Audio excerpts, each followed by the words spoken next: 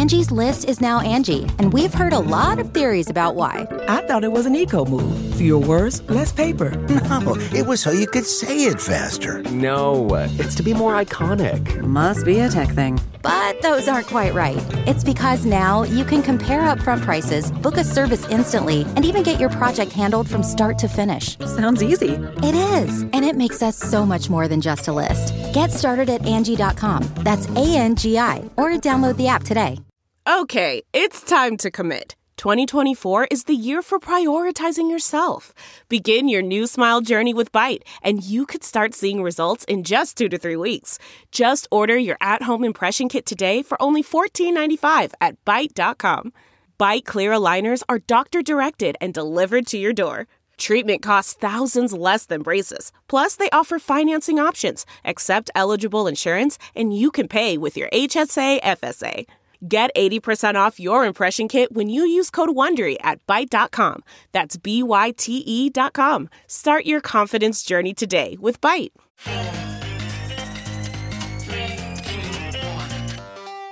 Welcome back to The Breakdown with me, NLW. It's a daily podcast on macro, Bitcoin, and the big picture power shifts remaking our world. The Breakdown is sponsored by NYDIG and produced and distributed by CoinDesk. What's going on, guys? It is Saturday, July 17th, and that means it's time for the weekly recap. I want to use this recap to catch back up on a few stories I've been following over the past few weeks. And the first is the rising regulatory scrutiny around Binance. The last few weeks have seen a serious pan-global turn against the company. At least that's what it feels like to the outside observer. Thailand's SEC issued a criminal complaint against Binance for operating without a license. The Cayman Islands Financial Board said that Binance wasn't authorized to operate in their territory. The Monetary Authority of Singapore said that it was following up with Binance because of regulatory scrutiny elsewhere. Japan's Financial Services Agency warned consumers that Binance was operating without registration. And of course, the UK's Financial Conduct Authority said that Binance wasn't allowed to offer services in the UK. The UK thing is a bit muddled because the FCA specifically pointed to a different division of Binance that wasn't their main Binance.com property. But that hasn't stopped an absolute exodus of partners. Binance has been unplugged from numerous payments networks. 2 more were announced this week, and clearly, this is having ramifications not only in the UK, but in Europe as a whole. This week, there were 2 more big bits of news beyond just ripple effects from the FCA. Italy's financial regulator Consob published a statement to its website, and the TLDR is this. Quote, companies of the Binance Group are not authorized to provide investment services and activities in Italy. Period, full stop. This isn't the first we've heard from Consob lately. Last month, Chairman Paolo Savona went in on cryptos, saying that 1, they could be a shield for criminal activity, including not only tax evasion but the funding of terrorism. 2, that they could undermine monetary policy. 3, that there are between 4,000 and 5,000 unregulated cryptos. Savona said that if Europe wouldn't make a European-level solution, that Italy was going to be forced to do something on their own. So apparently, Binance is a part of that. Then on Friday, the Securities and Futures Commission of Hong Kong said that no entity in the Binance Group was registered to conduct any regulated activity in Hong Kong.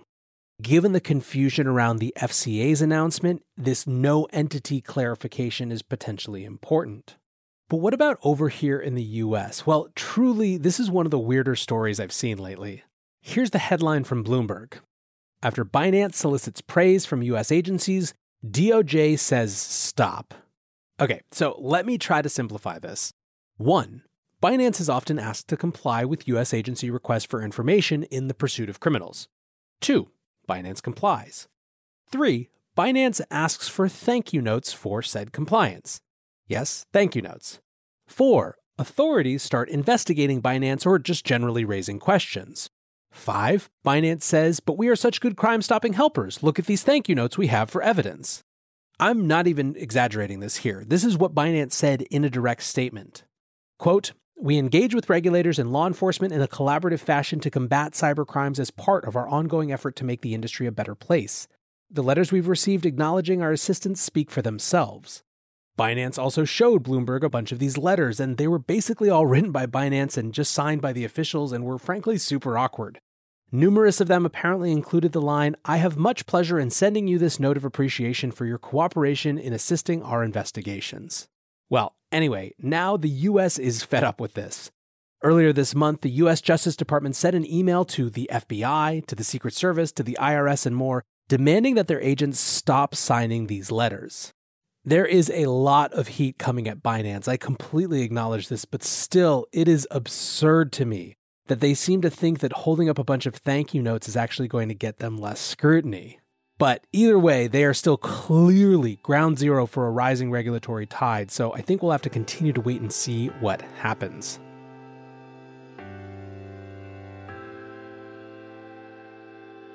The Breakdown is sponsored by NYDIG, the institutional-grade platform for Bitcoin.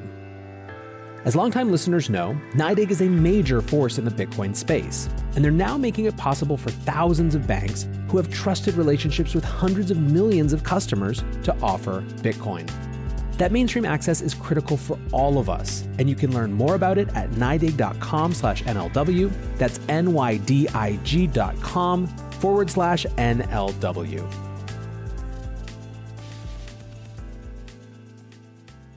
Next up, let's discuss the much-anticipated crypto legislation from Paraguay. A leaked draft was obtained by Decrypt this week, and their headline pretty much sums it up. Quote, "Leaked draft shows what's inside Paraguay's proposed Bitcoin law. It's nothing like El Salvador's Bitcoin law." So what does this law actually do? Well, 1, it would require registration of cryptos with the Undersecretariat of State Taxation. 2, it would regulate mining, trading, and peer-to-peer marketplaces, forcing the actors in those ecosystems to register. 3, if you're waiting for the good thing, well, then you're going to keep waiting. This bill has had a really weird provenance. Lawmaker Carlos Reala jumped on the laser-eyed train, but his initial drafts weren't well received. One person who had early access said, quote, "I found that 90% of the bill was a literal transcription of 2 previous unsuccessful bills, one from the Argentinian Congress and the other from the Colombian Congress. In addition, it had excerpts from a Venezuelan blog and others from a not-so-popular antivirus software site.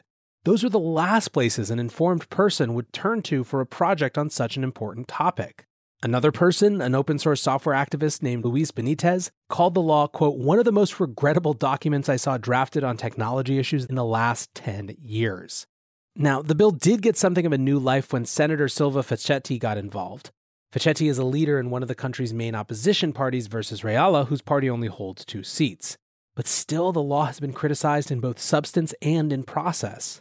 Juan Pesanali, an expert who Decrypt calls an architect and tech enthusiast, said, quote, "The draft Bitcoin law in Paraguay does not encourage innovation, does not establish incentives, and does not generate economic development opportunities for society. On the contrary, it creates obstacles and disadvantages for some and benefits for others." So, out of all of this, what is the actual upside of this law? It seems to be that crypto-related companies would at least be formalized, and so they could work with the banking sector, but we're still dealing with leaked documents and opaque processes and random experts, so I don't want to judge too harshly yet. However, for those hoping that this would be another El Salvador, it's pretty clear it won't be anything like that. Next, another theme I explored a couple days ago was BlackRock's argument that no one is asking about Bitcoin and crypto. Was it, I wondered then, an indicator that institutional interest was on a downswing? Well, if so, here's one counterpoint. Capital Group, an investment services provider that manages more than $2 trillion in assets, has purchased 12.2% of the common shares of MicroStrategy. The disclosure happened on July 9th, and the purchases seem to have been mostly made in June. This makes Capital Group the 3rd biggest shareholder in MSTR. No one who sees this has any doubts about what's going on. Bloomberg writes, quote, "The move is likely a bet on appreciation of the world's biggest cryptocurrency, Bitcoin." So clearly, at least from this, there is still some institutional interest showing up. By the way, I said that this made Capital Group MicroStrategy's 3rd biggest shareholder.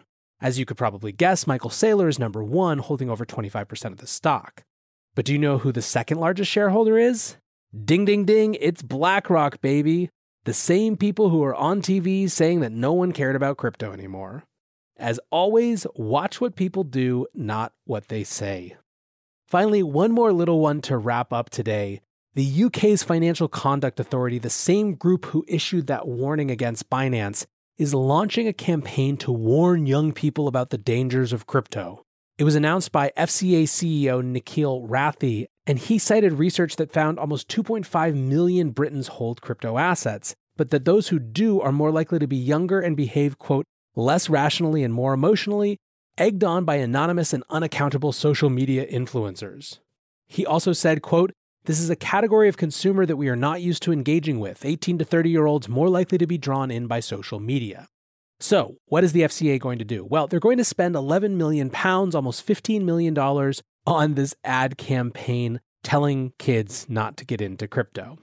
I mean, can you imagine anything less useful to spend money on? I'm having flashbacks to every PSA from the 80s and 90s about sex and drugs, whose primary impact was to make all of us want to do more drugs and have more sex, if only out of sheer spite for these absurdly patronizing ads.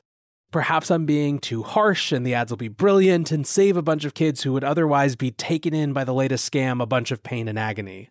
Or perhaps I'm right on, but I should be thanking them, because we're going to have a full Streisand effect situation where all this money and this ad campaign will do is get kids to start thinking about crypto. Either way, I just think this is hilarious as an indicator of where governments are on their crypto journeys. It is still so early, and we have much work to do. In that journey, I appreciate you coming along for the ride. I hope you're having a great weekend. Until tomorrow, guys, be safe and take care of each other. Peace.